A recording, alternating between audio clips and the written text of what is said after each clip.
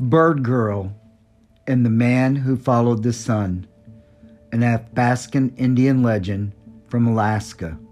Velma Wallace is the author. Chapter 15, Revenge. 10 years passed after Bird Girl gave birth to her son, the boy whom Turek and Akpa raised, giving him the Chikawee name Canuck. In all those years, Akpa never looked Bird Girl in the eye. When the two met, Akpa lowered her eyes and moved out of the way, wanting to avoid the Gwich'in woman. Turek, however, let Bird Girl know he had not forgotten about her. He did small things to humiliate her. Sometimes when she was eating, he snatched her food away and threw it to the dogs. If he saw her carrying a heavy load, he would trip her, and the other Chikawee would laugh as she fell. Never fighting back, never saying a word, Bird Girl tried to stay away from him. Still living in Yupik's shelter, Bird Girl worked for the elderly woman and for a few others in the camp who would allow her to come near them. With the busy old woman as her only company, Bird Girl tried to fill her days with whatever work she could find to occupy her mind and body. Yet as the seasons came and went slowly, she could not help but watch with bitterness and jealousy as her son was raised by another woman.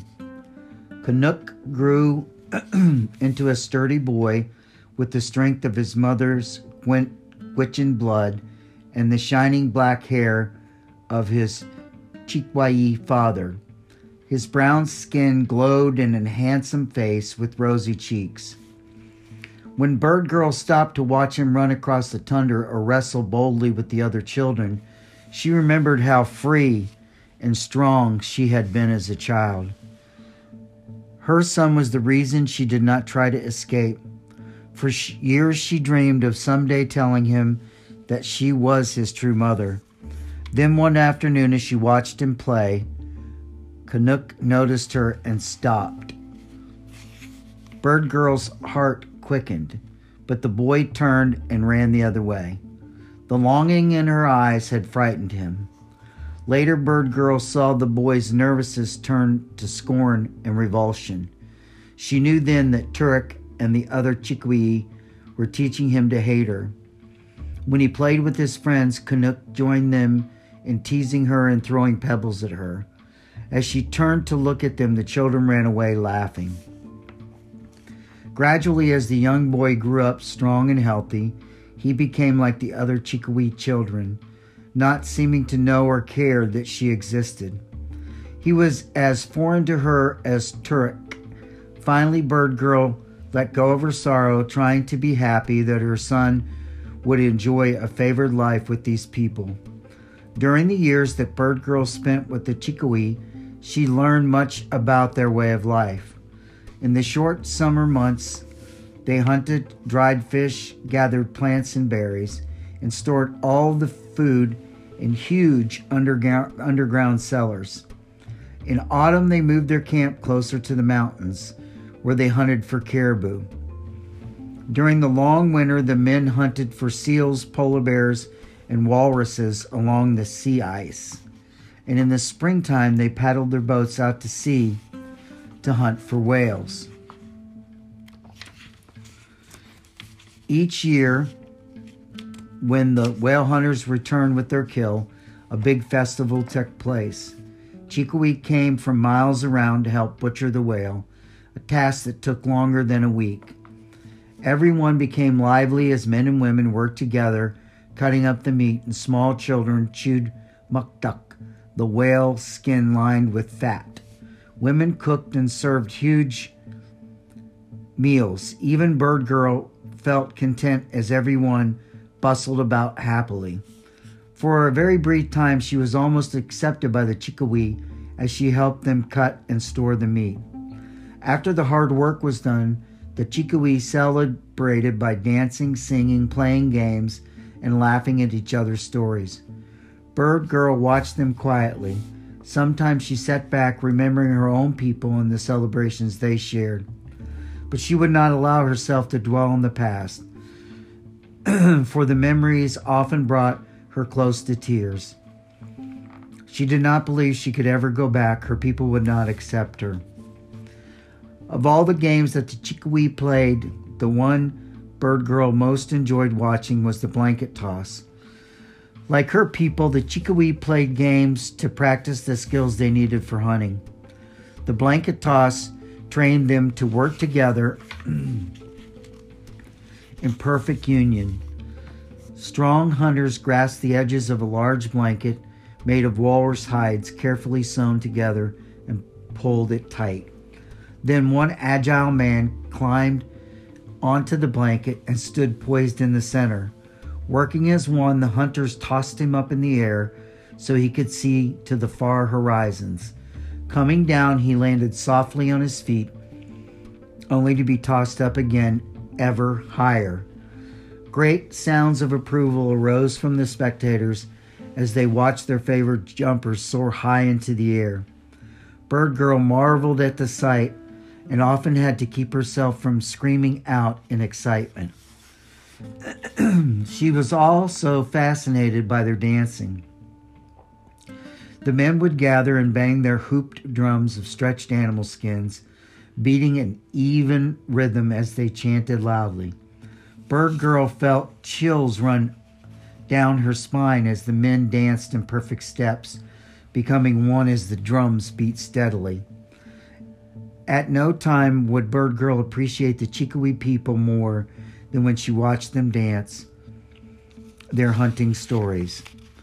Yet it was during one whaling festival 10 years after the birth of her son that Bird Girl came to hate the Chickawee most fiercely.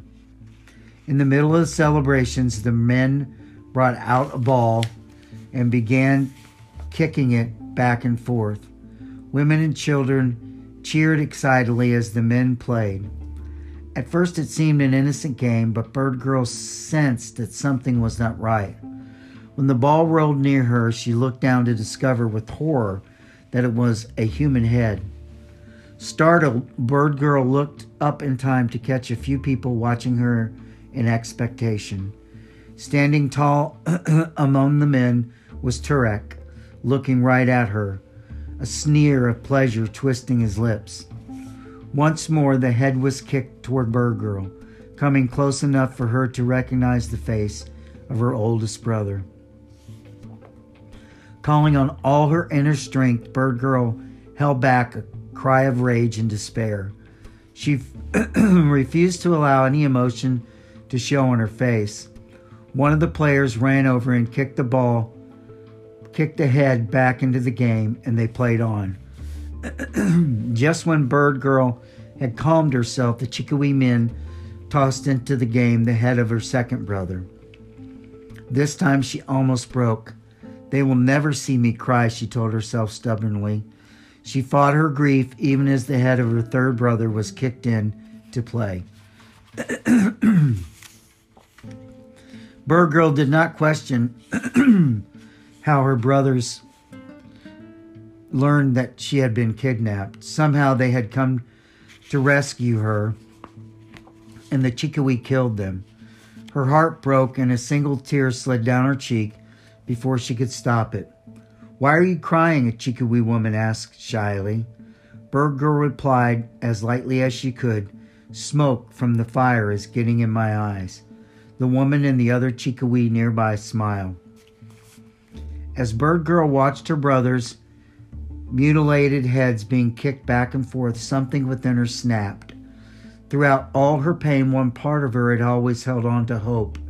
Now that part was torn in two, and she could almost feel the horrible power within her.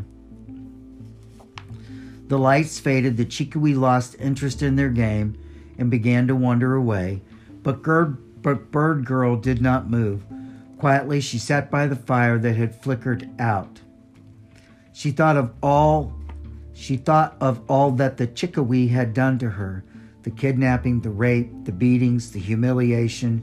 She could have forgotten them for all of it, for slaves were always treated badly by their captors. She understood that. She could even forgiven them for taking away her chance to love her child because they had loved him instead. But to kill her brothers, then flaunt it in front of her, was the ultimate insult. She would rather die than forgive them for this.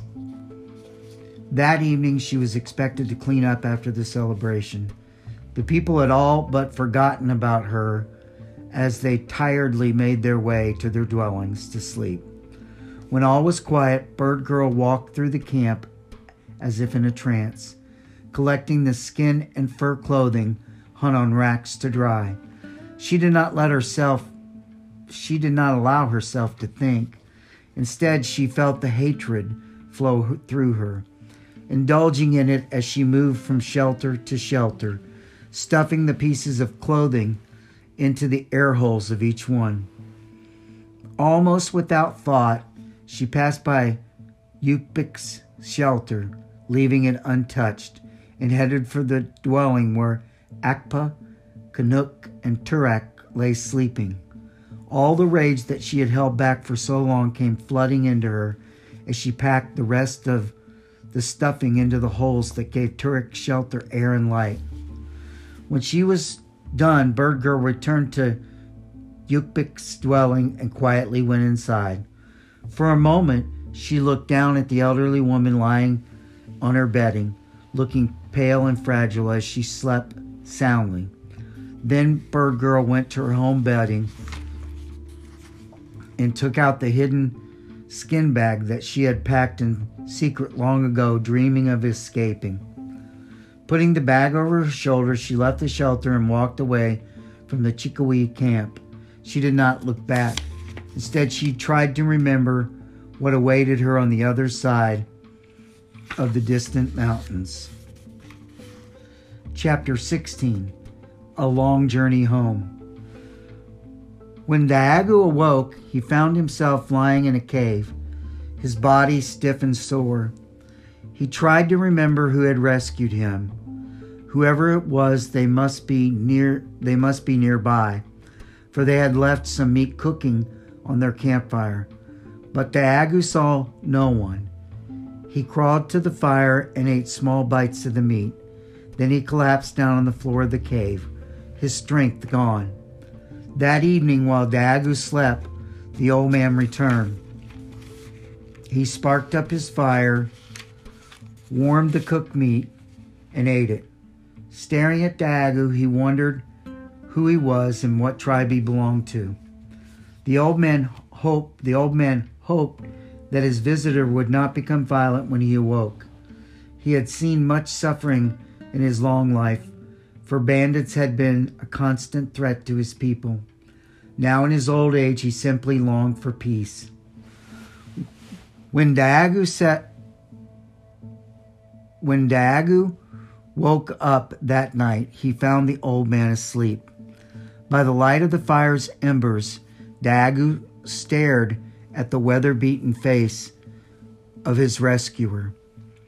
Then the elder stirred in his sleep and opened his eyes.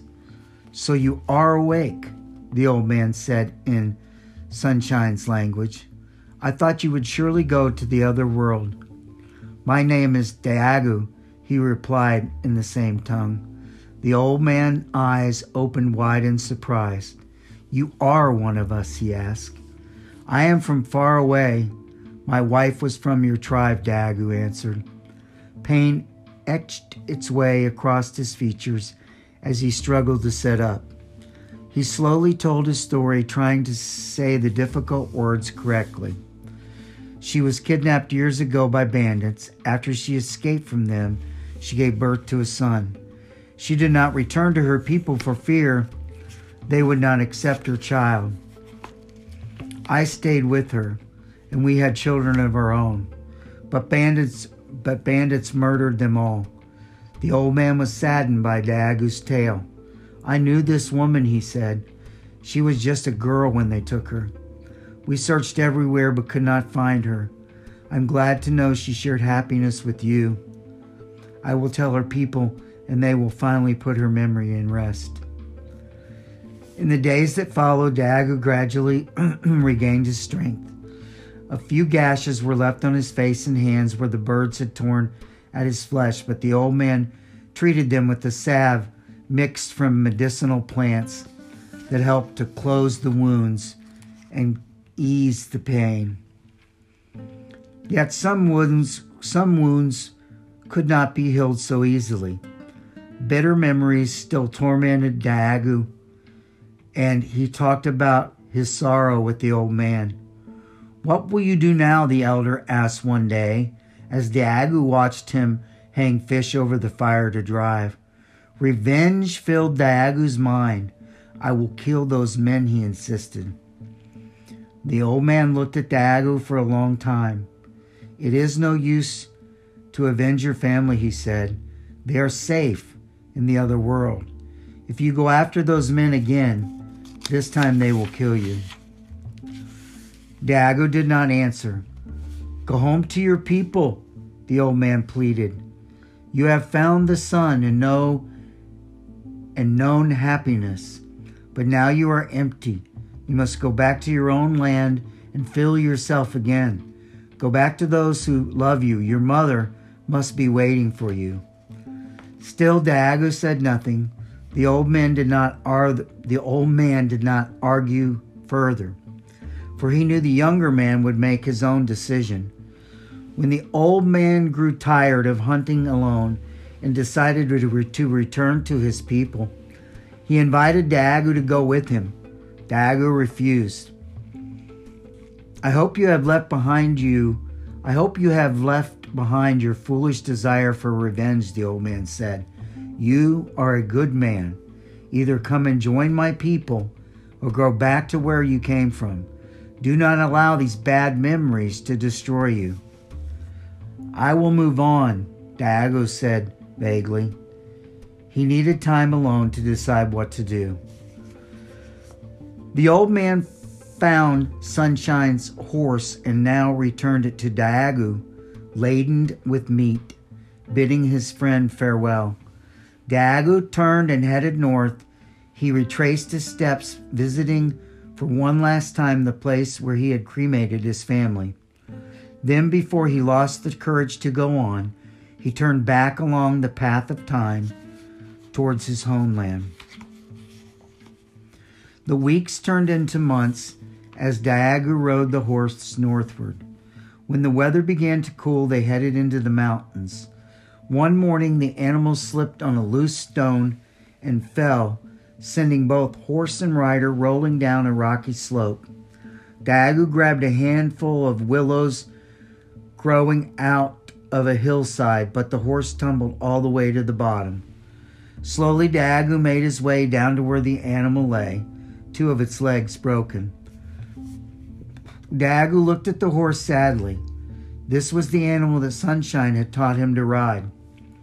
Killing it would mean leaving behind the last trace of her. But Daagoo could see that the horse was suffering greatly. So he took out his knife and with one quick slice through the vital veins in his neck, ended its life. The loss of the horse saddened him, but Daagoo could only continue his journey.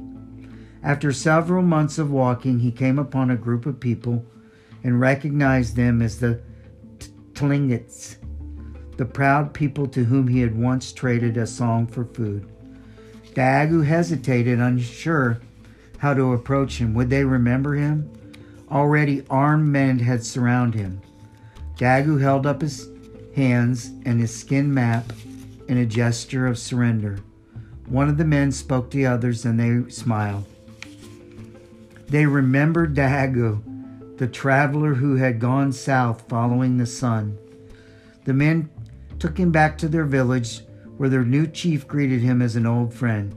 Many Tlingits invited Daagoo into their homes and shared their food with him, eager to hear his stories. Daagoo still did not understand the Tlingit language, but using hand gestures and Quechan words, he imagined to convey all that had happened to him. He told them about riding the horse, about looking out over the great ocean, and about walking on the beaches of sand hot from the sun.